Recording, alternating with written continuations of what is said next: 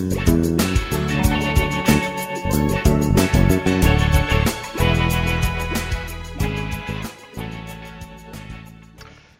and welcome to this week's episode of Pop Culture Double Date. I'm Darren. I'm joined tonight by Maggie, Anaja, and Gerald, as usual.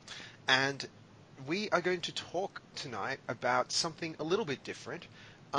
We've been watching a show called Counterpart, and we thought it would be interesting to have a chat about it because I don't think that many people have been really talking about Counterpart, and it's actually, I think anyway, it's a really compelling series. So, we're going to sit down and have a chat about the first 5 episodes of Counterpart.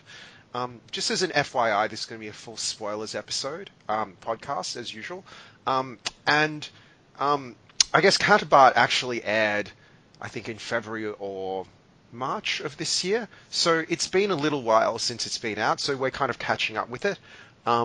So it's a little, what we're talking about is a little bit out of date, but I think it's worthwhile talking about because it is a super interesting show. So look, I think we should start. Firstly, hello everybody. Hello. Hi. Hi. So yeah, I think we should start by just talking kind of briefly about the premise of what Counterpart is, right? So Counterpart is basically it's a TV series. It's 1 season. It's on Stars. In Australia, it's on SBS On Demand. And ostensibly, it's a thriller. It's basically a thriller in the vein of the John le Carré style, the Tinker Tailor Soldier Spy Cold War style thriller, where there's we don't really. You just know... took my line. Oh, I'm sorry, Jazz. But I was going to say it's Tinker Tailor Soldier Spy meets Twilight Zone. Yeah, so I mean that's kind of it, right? It's basically Tinker Tailor Soldier Spy with like a sci-fi twist to it. So the premise basically is that in 1987 in East Berlin, before the fall of the Berlin Wall, they're sort of tinkering around in a bunker somewhere, and they basically do this experiment. It's kind of unclear what happens, but they open a door into another world, which is basically exactly the same as our world. And really, I mean, it's not really another world. It's basically, at that point in time, they managed to duplicate the universe and then split it, right? So the moment you have 2 duplicate universes operating, things start diverging. So from that one point in 1987, these 2 planet Earths start diverging from each other, and we basically are thrown into a world where these 2 Earths are kind of treating each other quite suspiciously, and we meet a guy called Howard Silk who works at this government department that oversees this government department in our world, but for the sake of this podcast, we'll call it, and I think the online counterpart people call it the Alpha world. And then there's the Prime world, which is kind of the parallel world, which diverged in 1987. So basically, the main protagonist of this show is a guy called Howard Silk. He works at this Office of Interchange, or whatever it's called, which is basically oversees this kind of gate. And, we're introduced to this sort of sci-fi conceit, and the story basically follows him and his counterpart, the other Howard Silk Prime from the other world, and how they navigate this sort of thriller-style spy world that they get thrown into. So, do you think that's a fair explanation of what Counterpart is about, guys? Have I missed anything, really? Yeah, except that most people in the Alpha world don't know about the Prime world. It's really just people in that government organization, and only at the higher levels that even know that other world exists. Yes, correct. And I think the way they've done it is that the Alpha world is very similar to our world, and the Prime world also is similar on many levels, but there are just these mild differences that there's just weird things that are sort of vaguely out of place. But as with all good sci-fi, I think it's the reason that we as a group really enjoyed Westworld for the most part. I mean, good sci-fi is really telling humans something about themselves, right? And I feel like this series is full of like really interesting, meaty sort of sci-fi themes. So yeah, like how do we want to start this discussion? Do we want to start talking about kind of like some of the themes that we enjoyed, or do we want to talk about the character of Howard Silk? What's everyone's thoughts?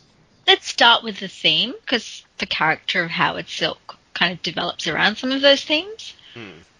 Yeah, so I think this week we're going to cover the first 5 episodes. So I think the first episode is a really interesting expository episode. So, look, I think before we go into themes, right, I'll just give my general view, and maybe we can get a really quick general overview from everyone around the table, right? I think my general view of this show is that I really like it because it does have those meaty sci-fi themes. I think it's a really slow show though. Like it's very things move at a kind of it's not like a huge amount happens kind of every episode, right? And they dole out sort of surprising information at a very measured pace, so to speak. So I think to really enjoy this show, you kind of need to really kind of be into that sort of spy thriller, Tinker Tailor Soldier spy style of story. Yeah, but I think there are some really interesting themes in this show, and I think they're kind of around the idea of, I guess, not free will, but kind of nature versus nurture. I think it's a really interesting exploration of that, and I think it's a really interesting exploration of the adversarial nature of humans as well, right? But we can get into that a little bit later. What does everybody else think about this series? Anna, Jo, Gerald, Mags? Like, who wants to shoot first? I agree that it's quite slow moving, so it's not really a show that I often want to binge. I think that J.K. Simmons, who plays the character of Howard Silk, really carries this show. I am not someone who is really into the Tinker Tailor Soldier Spy kind of movie. So for me, it is the themes that are keeping me invested in the show. So I do think it's a free will issue. The free will issue is basically when these worlds divided, the alpha people and the prime people, they were exactly the same. We were the same people, we just doubled. But since that time, these people have diverged and become extremely different from each other. So kind of like how your twin, it's almost like your twin has become completely different from who you are. And which indicates that there is free will in the world, right? So these other people were able to make other decisions, and these other decisions took them to different places. But then the show asks, but can you actually diverge that much, or are you going to come back to who you really are? So are those differences between you in the alpha world and you in the prime world, are those differences ultimately going to collapse and you're going to find that you're actually the same person? And it kind of hints that it's going that way, or that it might go that way. And you see it in different places. So, for example, the character of Baldwin, and I should note that I know that Gerald and I have not seen past episode 5. We've only seen up to episode 5, and I think Darren and Mags have only seen up to episode 5 too. But what we've seen of Baldwin so far, she sees her counterpart in the prime world. So Baldwin is the assassin, and she's a very very broken person, having grown up with an alcoholic and abusive father, who she watched die, and didn't lift a finger to save. And so she sees her counterpart, who apparently seems to be living this much more idealistic life of, she's this concert violinist. She seems much more put together, but then you see that she's been cutting herself and she's actually in a lot of pain as well. So the idea that even if you are diverging, you're not really any different. You can't really make different choices. You're going to come back to the same place. And Howard Silk's counterpart, the tough Howard Silk, constantly kind of hints to him, that he's going to, I don't know, lots of people are always telling the less tough Howard Silk that that he may end up more like the more tough Howard Silk, and questions are always being raised about which one is the better man anyway. So look, I do think that it's asking all of those questions, and so that's what I really like about it. But that other thing is also really great. Like, what is the better man? Like, I think initially you start off, and I know Gerald very much kind of sees the tough Howard Silk as like the kick-ass, much better version of Howard Silk. But then you've got characters all over the place saying that it's actually the more passive, the more quiet, the more gentle Howard Silk that is the better person, because he's been able to keep his marriage together. He doesn't have a child, but if he had one, he would have been a good father, because, you know, he has a glimpse into the other Howard Silk's child, and he you can tell that he would have been, you know, he's got that sort of parental instinct there, and he would have developed that relationship. And he's a happier man, and he's a nicer man, and isn't that a better thing? He's a loving man, a really deeply caring, compassionate man. Isn't that the better person? Or is it this tough guy who's really succeeded in his work and, you know, is really kick-ass, but seems to be lacking in compassion and seems to lack real human connection and love in his life? So I think all of that's really interesting. Gerald, Max? Okay, I'll talk. I just want to take a moment first to note just how brilliant the performance of J.K. Simmons is. I mean, I remember seeing J.K. Simmons 20 years ago on Law and Order when he was a recurring side character. He played a clinical psychologist called Dr. Emil Skoda, who was consulted by the New York District Attorney's Office from time to time when developing psychological profiles of criminals. And he didn't loom large as a presence then, but then he turned up in the HBO show Oz, where he was quite terrifying, and he sort of came to his own, really, I think, in Whiplash, where he just blew everyone else off the screen. Whiplash is an amazing film. I watched that because you told me to watch it, and it is legitimately one of the best. Did it win an Academy Award that year? Because it bloody well should have. Whiplash. J.K. Simmons won an Academy Award. He won a Best Supporting Actor Oscar, deservedly, I think. He's absolutely terrifying in that movie. But the thing about his performance in this show is he does so much and yet so little as well, because there's not actually all that he changes when playing Howard Silk Alpha and Howard Silk Prime are his posture, vocal intonations, and facial expressions. He actually doesn't dress differently. He's not wearing different makeup. He's actually doing very little, but in those very small, subtle changes between the two men, he creates entirely different characters. And it is really a virtuoso performance on his part that he can convey so much and conjure up such different personalities on the basis of doing really very little, at least very little outwardly. Can I just say, Jez? So can I just say something here? I think we often talk about great actors and great roles and that sort of thing, right? And I'm gonna actually say that, like, with Counterpart, J.K. Simmons is actually acting, right? Like, when you see this show hinges on a credible performance by J.K. Simmons and all those, like, little subtleties that he does, right? It's not the writing.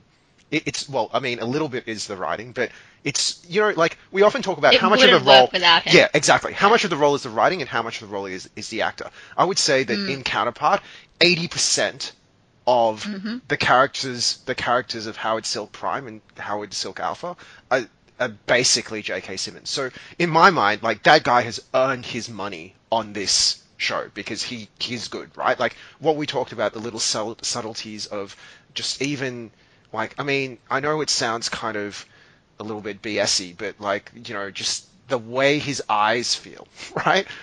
As Howard Silk Alpha and Howard Silk Prime, it's different, right? Like, it's soft versus intense. Yeah, exactly. Yeah. So he's definitely, like, he definitely is acting in this and acting really, really, really well. So and bearing in mind that despite the fact that we are watching two parallel universes at work in this show, he for the most part is the only thing that we see in common between the two of them, because we don't see too many of the other counterparts as between the two parallel universes.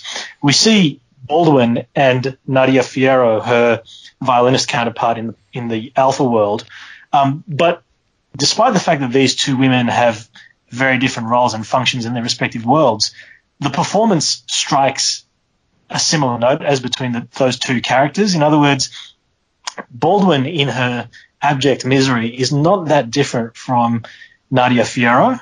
Yes, agreed. Yeah. And the other character whom we see in both worlds is Howard Silk's wife, Emily.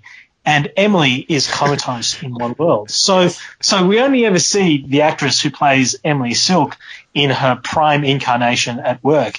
And while she's very good and very compelling, we don't see from any other actor in this show the development of two roles and two characters the way we see J.K. Simmons do, and it's phenomenal. I think Anaja's take on the show is very interesting and correct. I just want to add a little bit, just a little note to supplement that, and that is this. In quantum mechanics, there's a theory, in quantum mechanics, there's a suggestion that to observe something is to change it. And the notion of opening the door to the parallel universe so that you can observe it, also being the moment when that parallel universe ceases to be an identical mirror to our own, kind of recalls that notion. So there is, I think, an exploration, albeit in the background in this show, of the idea that to look at your own reflection is subtly to change yourself. Yeah. And I would agree with that, because there's a lot of symbolism, even in the opening credits, and Howard plays Go, the black and white pieces, right? And that kind of, like the way it's kind of like the way those things split and kind of mirror it. I get what you're saying, right? There's that sense of like the act of observation changes it, and those little divergences cause this huge ripple effect in the grander scheme, right? It's quite interesting. And Howard Alpha has been changing from the moment that he met Howard Prime. Like, there are little subtle things that have been changing. He's been walking with more confidence. He's been doing more confident things. He's been telling the henchmen to get lost because he's going to do what he wants in the Prime world. Even though he's still playing a very distinctly different character to Howard Prime, he's been changing to become a bit more like Howard Prime. So it's really fascinating. Yeah, and then on top of that is this weird Cold War allegory that's been laid over the show, because the relationship between the Alpha world and the Prime world, it's sort of a secret Cold War. I mean, it's there's only one checkpoint between the two worlds, so that kind of recalls Checkpoint Charlie. The show is set in Berlin. It's got the drab atmosphere. It's got the Le Carre espionage thing happening. So it's an interesting spin on the idea of the Cold War, and you could read the show as telling us that there's actually not that much that divided in terms of being a difference between the various participants in the Cold War. Ultimately, as between us and the communist Eastern Bloc, if you look at all the various people across that divide, we're ultimately bonded by the same humanity. We breathe the same air. We live on the same planet, as Jack Kennedy said in the final months of his life. And in a sense, this show kind of, I think, plays up on that theme, the idea being that across this divide, we're ultimately the same people. Yes. So I strongly agree with that. And I think it's actually one of the I picked up on this as well when I watched Counterpart, and I think that like my variation on that, or interpretation of that, was almost that you kind of have the Cold War, right? And the Cold War, you can say ideologically they're different, and they're different people across the divide, right? And And then in Counterpart, they basically take the exact same Cold War style, right? You know, the same one checkpoint. It's kind of like everything is hush hush. There's like spy games going on. But the difference here is that literally on this other side is the same, like it's you, literally you on the other side. And even in a situation where it's literally a mirror of you on the other side, the human condition is such that we're conditioned to create an other, right? So immediately upon creating another side, the human condition is immediately to go, well, that is now the other, and that other is my enemy. Right? Because I think it's a really interesting thing where technically it's the same world, but there's no cooperation. And they go through all these like sort of cloak and dagger games, right? They don't exchange information and like there's no sort of crossover, right? And literally it's the same people, right? If anything, we may be even more threatened that the other is us. Exactly that, us. You know? Yeah. Yeah. Yeah. So I think it's like, I mean, this is what makes good sci-fi, right? Where it makes you kind of reflect on the human condition. So yeah, absolutely. Maggie. I just want to add to that. Oh, yes, hello. Just to add to that as well, is this notion of reality. I mean, even the way in which they talk about Alpha and Prime, you know, our world is Alpha with the original world, but this idea of what reality is, and with both worlds, you know, when the different characters exist within each of those worlds, it is reality for them. And even when Howard Silk Alpha exchanges places with Howard Silk Prime, and they inhabit each other's lives, that is a real life that they're inhabiting. But they still feel like they're inhabiting the life of someone else, which I thought was quite interesting. So even though, you know, it's sort of, you know, you're experiencing your own life, but from a different perspective, at the end, the experience still feels like the experience of the life of another. And I suppose for me, that question is more like, even when Baldwin meets Nadia Ferrero and watches her die, and she has that kind of crisis of self, of watching herself die, it's still this sense of watching somebody else die that's not her. So, yeah, for me, I thought that was quite interesting. Yeah. So did you like it overall, Mags? What was your general impression of this show? Yeah, I'm really enjoying it. I like the sort of Cold War mystery story, and the sort of intrigue of the different characters. I like that as the series has gone by, you get introduced to more and more of the sort of duplicate people that exist in the Prime world, and when they're meeting and interacting with characters from the Alpha world. I'm really enjoying J.K. Simmons and how he's acting, and I think it's also got a lot of lessons from how, even, you know, as Gerald was saying about those subtle changes he makes to his physical presence. It's made me notice as well, like, you know, when I'm sort of walking around the city, at work, going to meetings, seeing how people behave. So it's sort of actually stimulating me to observe more how people actually interact with one another in the real world, or our reality actually, and how those changes can affect your relationship with people. So I thought that was quite Interesting. So I think a point that we kind of touched on earlier was Gerald kind of talked about this idea of quantum physics and the act of observation changing things, right?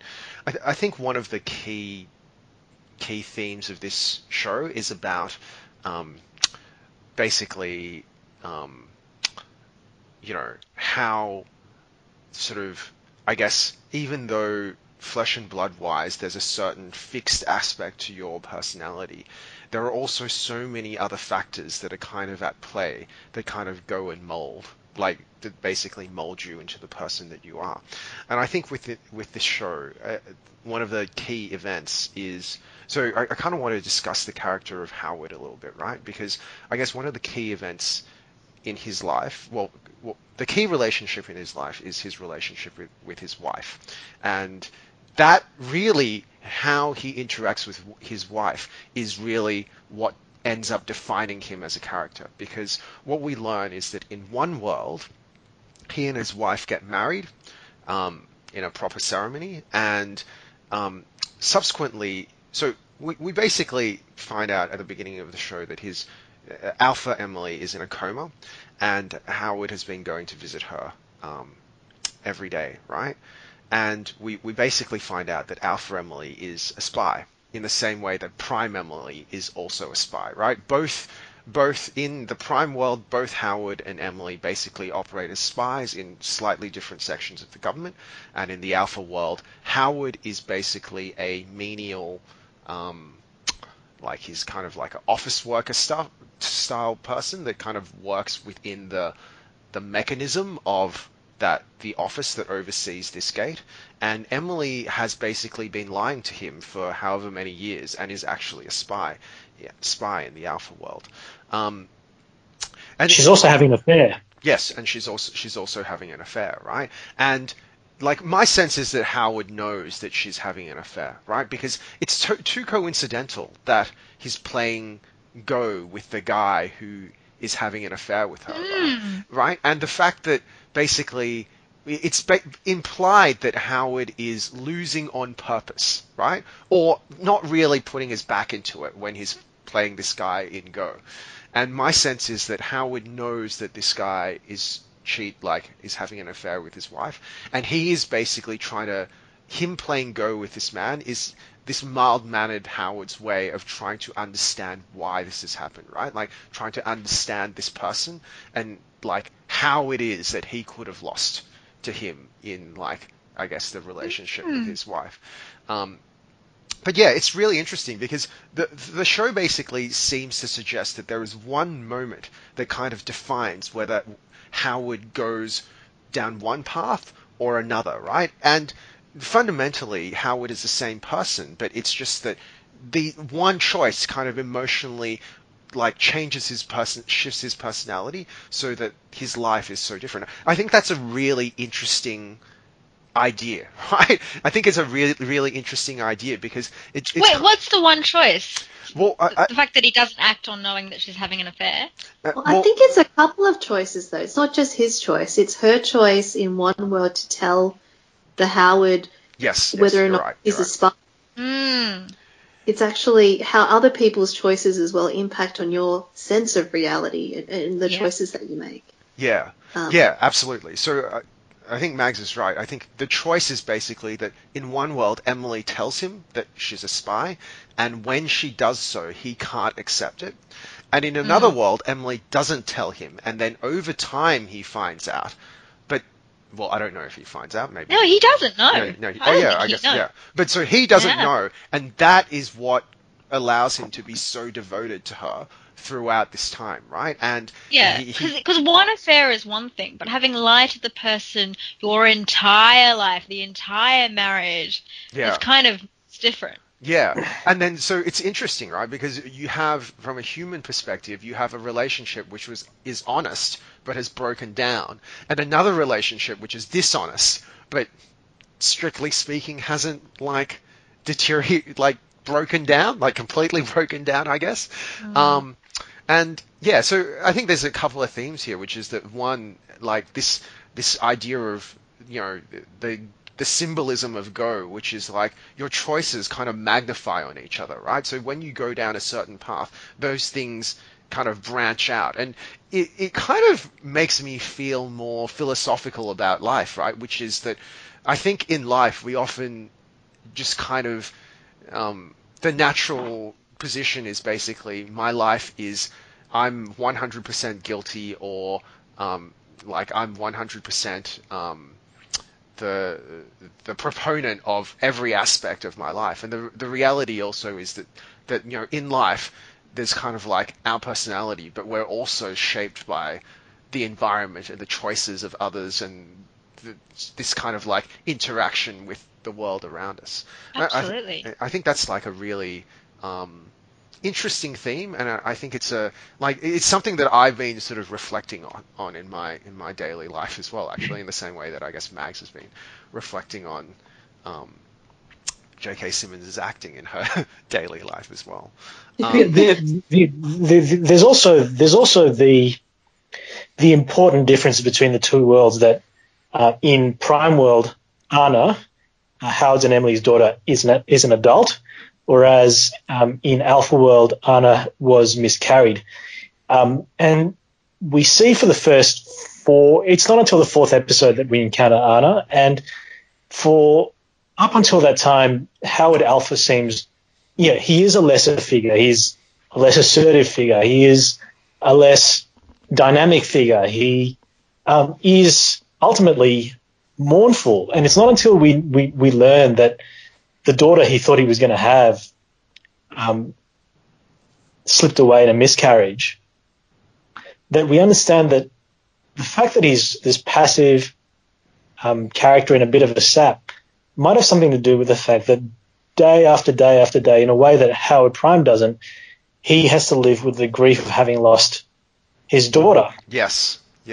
Whereas Prime doesn't lose his daughter. It's true that Anna, as a child in Prime World, is very sick, and we know, and Emily tells us that Howard Prime was stricken with worry when she caught the flu that wiped out 7% of the world's population in Prime World. But Howard has Anna. She's an adult. Yes, she's grown to be resentful of him, but he's kind of taken her for granted. The fact that she exists and is alive gives him some sort of comfort and assurance that he can be neglectful and, be the kick-ass spy that he is. And he doesn't have to live with the constant grief of knowing that she was lost. So one of the points of distinction between the two men ultimately is that I think Alpha carries the weight of his grief, whereas Prime doesn't have to. And so Prime is free to be neglectful and free to be an asshole in a way that Alpha isn't. I think that's something quite interesting that I didn't pick up on. Can I just say that I think the scene, the way Anna is kind of introduced, there's kind of one scene which I think is incredibly. Look, I think this series, while we've said is quite slow in the pacing of the plot, there are certain scenes that they film which I think are really super, super well done, right? So I think the scene where Howard, they do basically the cut from Howard Prime to Howard Alpha, and they're living in each other's world. So basically, at one point in the story, Howard Prime goes to Alpha World and Howard Alpha goes to Prime's world, and they basically like swap places, right? So that Howard Prime can continue to be a spy in the Alpha World. But anyway, there's basically a scene where Howard Prime walks into the bedroom of Anna, Anna's supposed bedroom, what would have been Anna's bedroom in the Alpha World, and then it's juxtaposed with Howard Alpha walking into Anna's actual bedroom in the Prime World. I think that's like, for me, it was I don't have kids, but it felt like such a powerful scene, right? Where on one hand, like this, and I thought it was super well done because earlier in the season, Howard Prime goes to Howard Alpha's apartment and he kind of just takes for granted, as Gerald says, that there's going to be something in Anna's room. So he's like, I'm just going to sleep in here, because I guess his assumption is that Anna is not at home, and I'm just going to take her room and sleep there, right? And and then he walks into it, and it's like this room that's just full of junk, and he's kind of taken aback. And being the super spy that he is, he kind of doesn't bat an eyelid and just keeps going on, right? But then later on, you kind of find out, okay, hang on. He goes back into that room and he properly investigates it. And he finds out that is, within that room, there's all this junk, and there's a single box with all of Anna's, like, ultrasounds and, like, kind of, like, their potential baby stuff. And then in this other world, Howard walks into Anna's actual room and he gets to see how he grew up. Like, for me, it was such a powerful scene, right? It felt like, I mean, you felt this overwhelming joy from Howard Alpha, which is like, oh, in this world, she survives. There is a possibility where she survives and she lives a full life, right? Like, And then on the other hand, you have this sort of desolation of, well, wow, so this life, which was so important, well, nominally important to Howard in the Prime world, doesn't exist at all. I thought that was like a beautifully, beautifully filmed scene. And like, I think coupled with what Gerald just said there, I think that kind of layers it, right? Which is that, I mean, that scene is even more powerful when you kind of think about how, like, that individual would have shaped the life of Howard Prime versus Howard Alpha and their personalities. So I thought that was like... The other thing, too, is that the relationship between Howard and Anna, both Howards and Anna, brings us back to one of the themes that Anninger articulated at the start of the show, namely that despite the fact that things diverge, they also converge, because whilst it's true that in one world Anna lives and in the other she was never born, neither Howard really knows her. In Prime World, Howard Prime is a neglectful father who's barely on speaking terms with his daughter, and Howard Alpha never knew his daughter because she was lost in a miscarriage. So both these men, despite having lives that follow very different trajectories, end up in a way in a similar destination, namely with this, in a relationship, in a state of non-relationship with their daughter. Prime because he really doesn't know her, Alpha because he never had her. On a related note of convergence, I'm quite curious to see.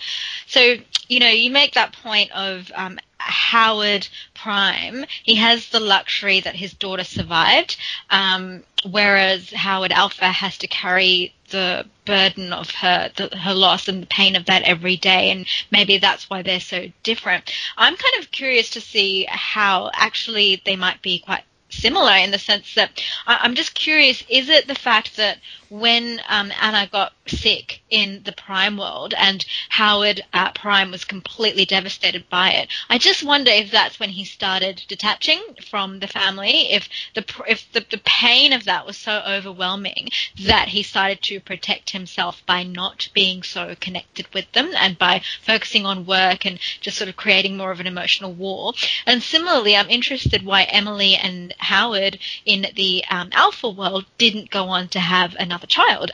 Was it because they couldn't? Was it because they didn't want to? Or was it because the pain of that miscarriage was so great that they just didn't want to go there again?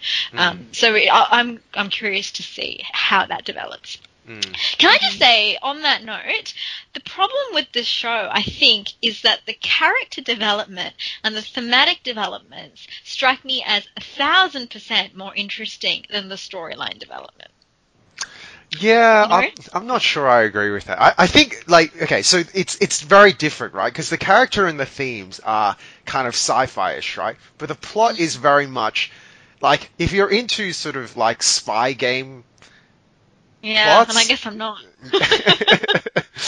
I don't know. Mags, Gerald, what do you guys think? I just want to pick up that point about convergence and divergence. For me, I actually think the convergence is more about the sort of fundamental nature, human nature, whereas the divergence is actually that there are two separate realities. There are two separate individuals, even though they're the same individual. Mm-hmm. And what I find really interesting about this show is that the Howards acknowledge that they're different, but they grow by learning about themselves through each other. But at the end of the day, they still recognize that they're separate, different individuals. And I think that's part of the conflict that, when, I can't remember his name now, the young director who's... Quayle. Gerald, there's a GOT, there's a Game of Thrones reference there there for you, Gerald. Already. Look, it's totally eluded me, so you'll have to educate me, Daz. The Quayle is Viserys Targaryen. Oh my god! Yes, that's Viserys. Yep. He's dark-haired Viserys Targaryen. Yes, he is. God. The crown No of wonder gold. he's creeping me out. I'm like, why is this dude creeping me out with his creepy eyes? No one It's knows. because he's been beating his sister. In another world, in a massive divergent world, he's been beating his sister. He's been. Oh, so all he has to do in order to come out on top in this show is to wake the dragon.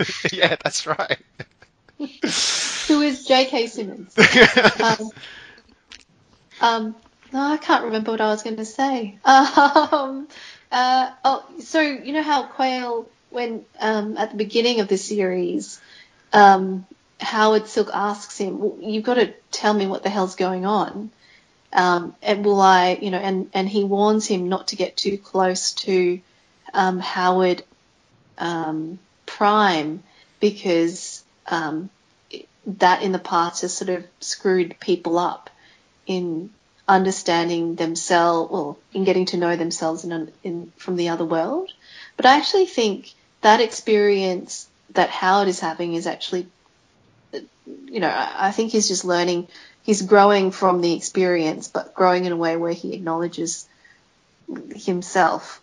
I don't know if that makes sense. Anyway. Can I just track back to Anaja's point about how the character and thematic development of the show far outstrips the actual plotting?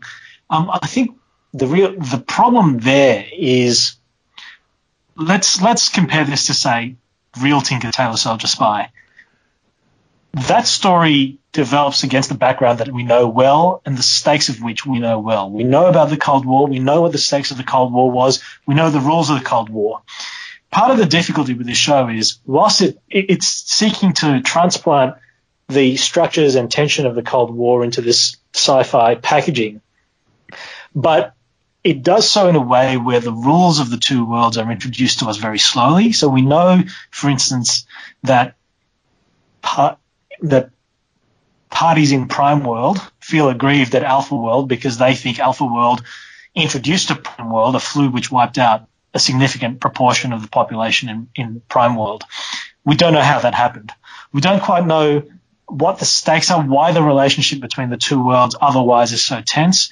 We don't know why they're spying on each other. We don't know why it is that there isn't a lack of cooperation. We don't know why, for instance, in Alpha World, people have smartphones, but Prime World, whilst in many other ways far advanced of Alpha World, people don't have smartphones. That technology seems to have eluded them. They do have smartphones, though.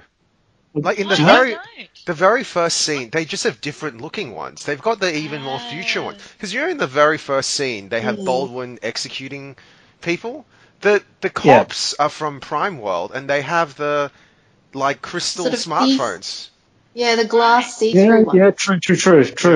But the thing is, the essential point I think is that the stakes and the sort of general background in which the show, in which the tensions that are so central to the plot in the show rest on, aren't developed quite as well, and they aren't fleshed out quite as well as the characters are.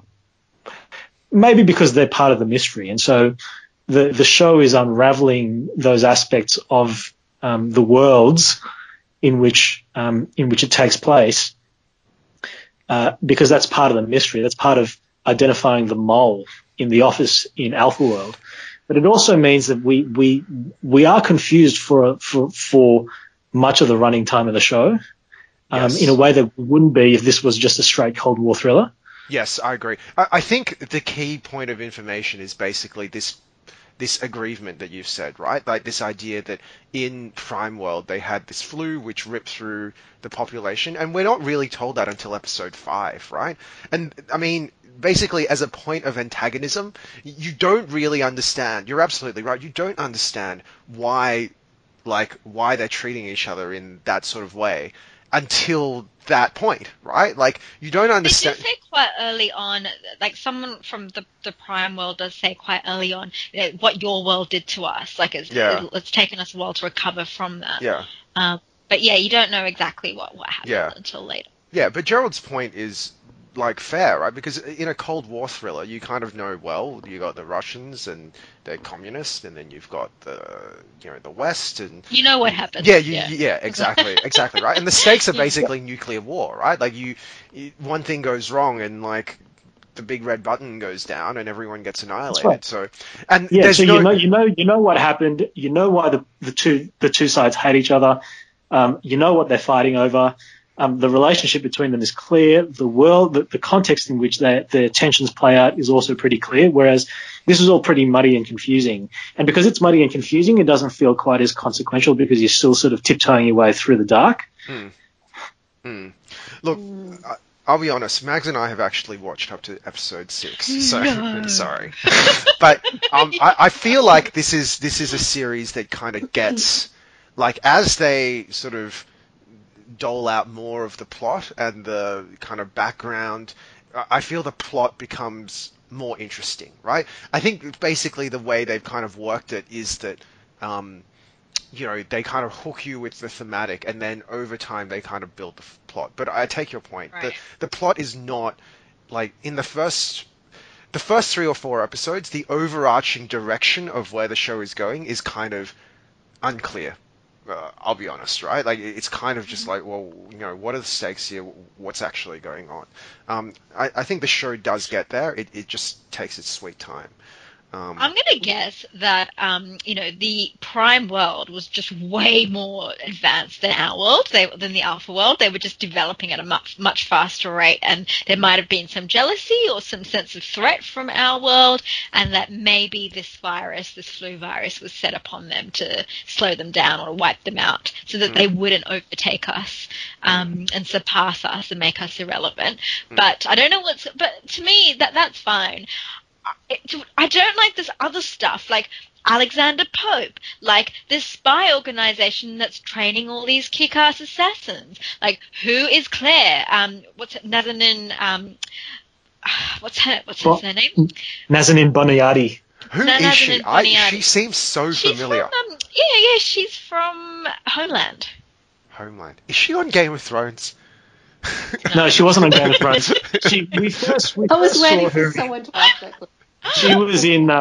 She was in How I Met Your Mother. She played a character called Nora, who was Barney's girlfriend for about 4 or 5 episodes.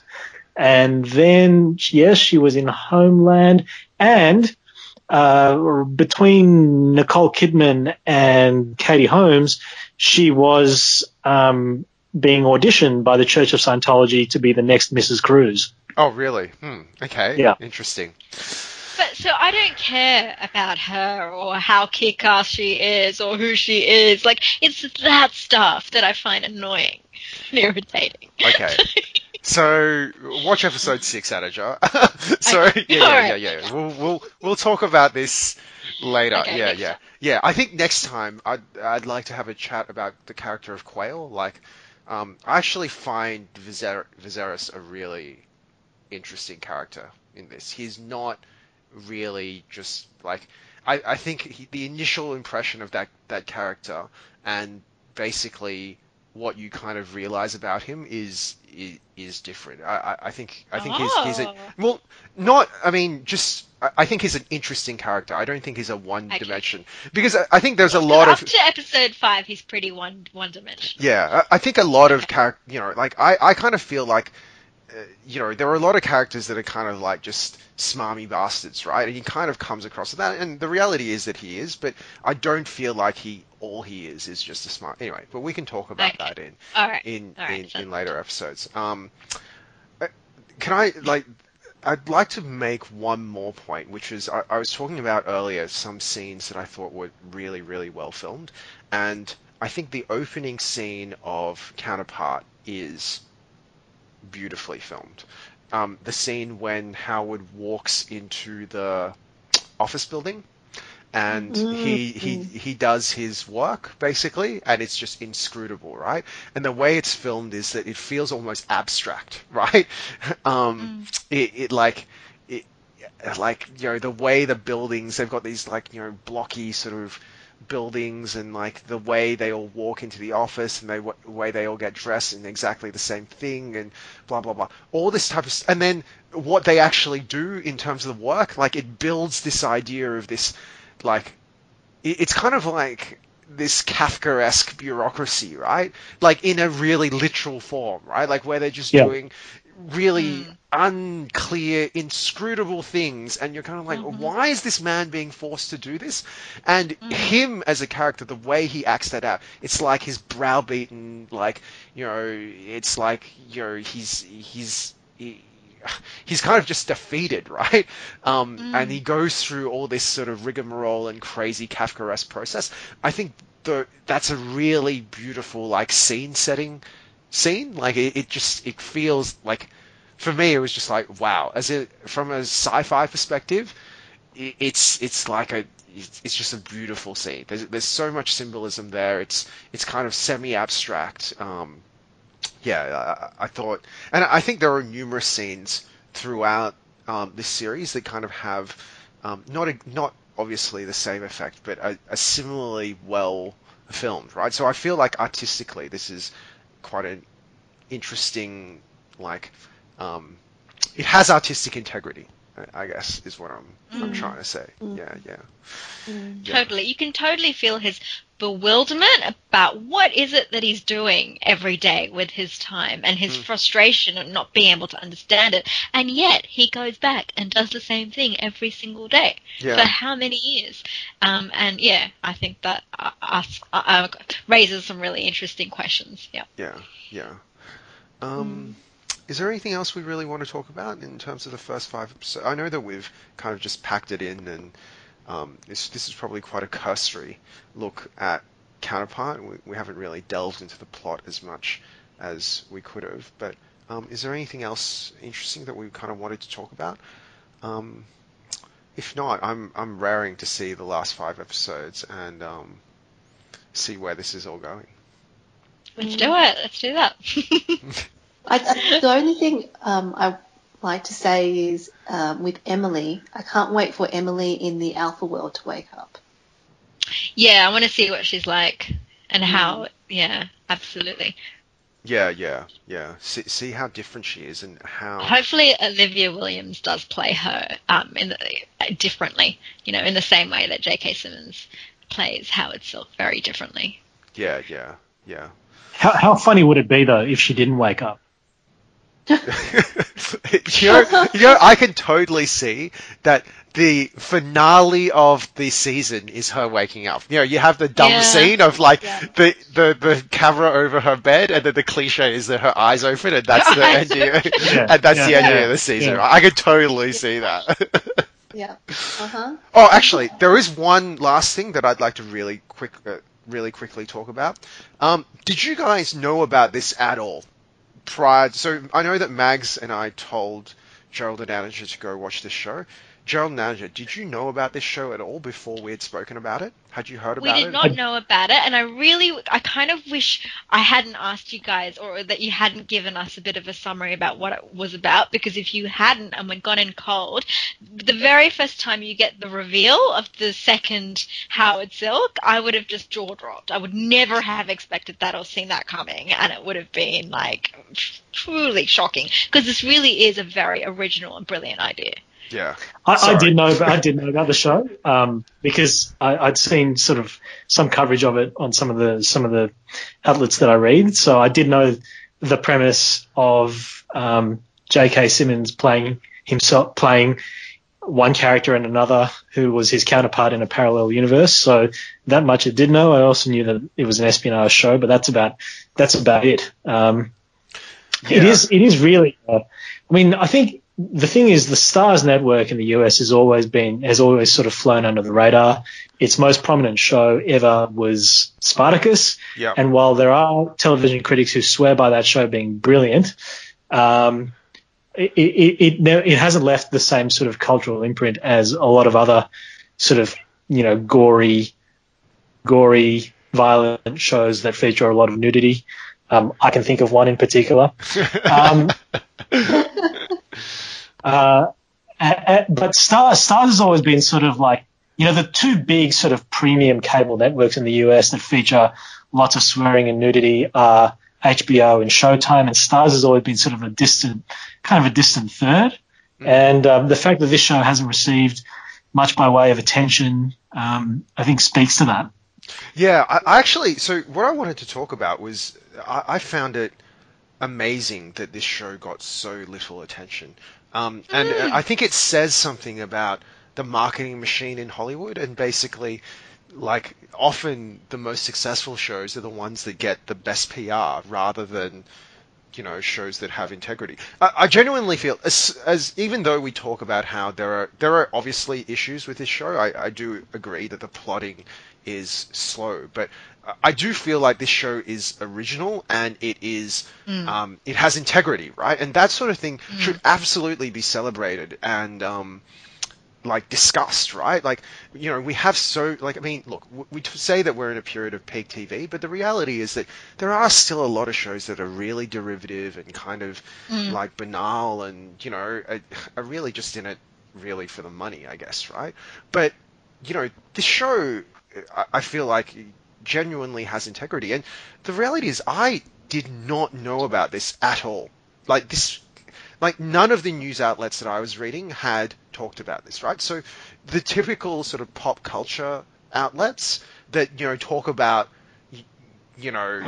like minor details on a certain Game of Thrones episode, or they'll dissect a Walking Dead episode, like 20 ways to whatever it is, right? Like, none of these guys really picked up. I had no idea that this show even existed. And it seems like a show that you would, like, at least read an article on, like, IGN or something like that, right? Like, do you know what I mean? Like, IGN pick up stuff like, I don't know, Vikings or whatever it is, right? And yeah, this show just was, like, completely no idea, right? And it's sci-fi. This is, like, legitimate sci-fi. Like, when you talk about these pop culture outlets and they cover sci-fi and superhero and that sort of thing, right? The show, like, seems to really fit into that. It fits into that niche, and it's right? got the cast. Yeah, absolutely.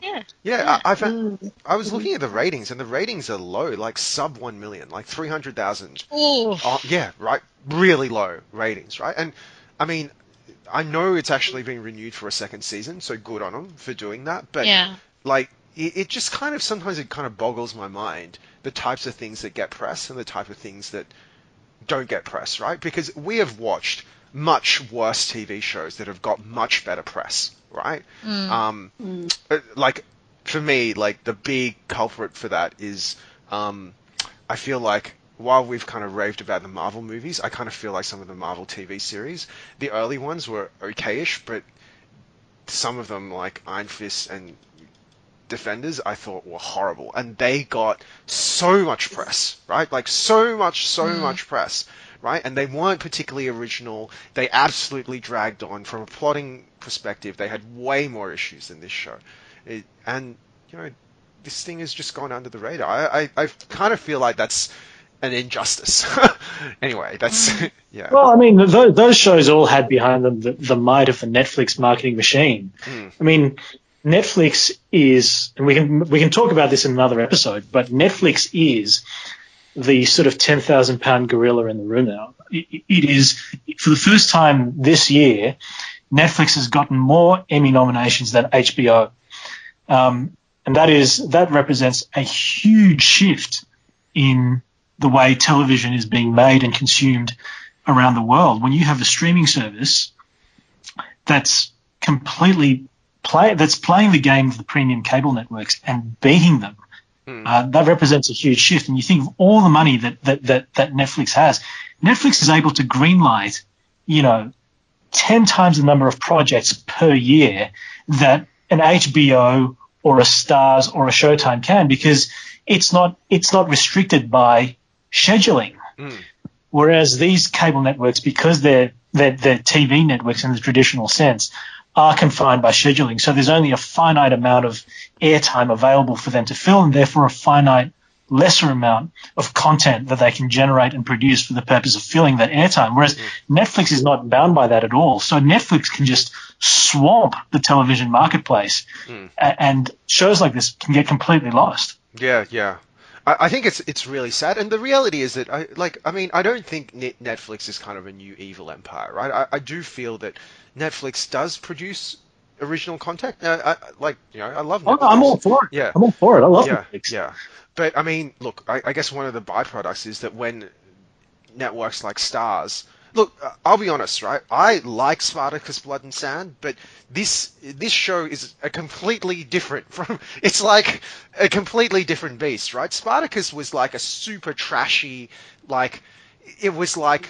Do you remember Hercules: The Legendary Adventures? It was kind of like that, but with Yes. more blood and nudity, right? And like Yeah. more mature in inverted commas themes, right? It's that sort of series, right? It's like super melodramatic.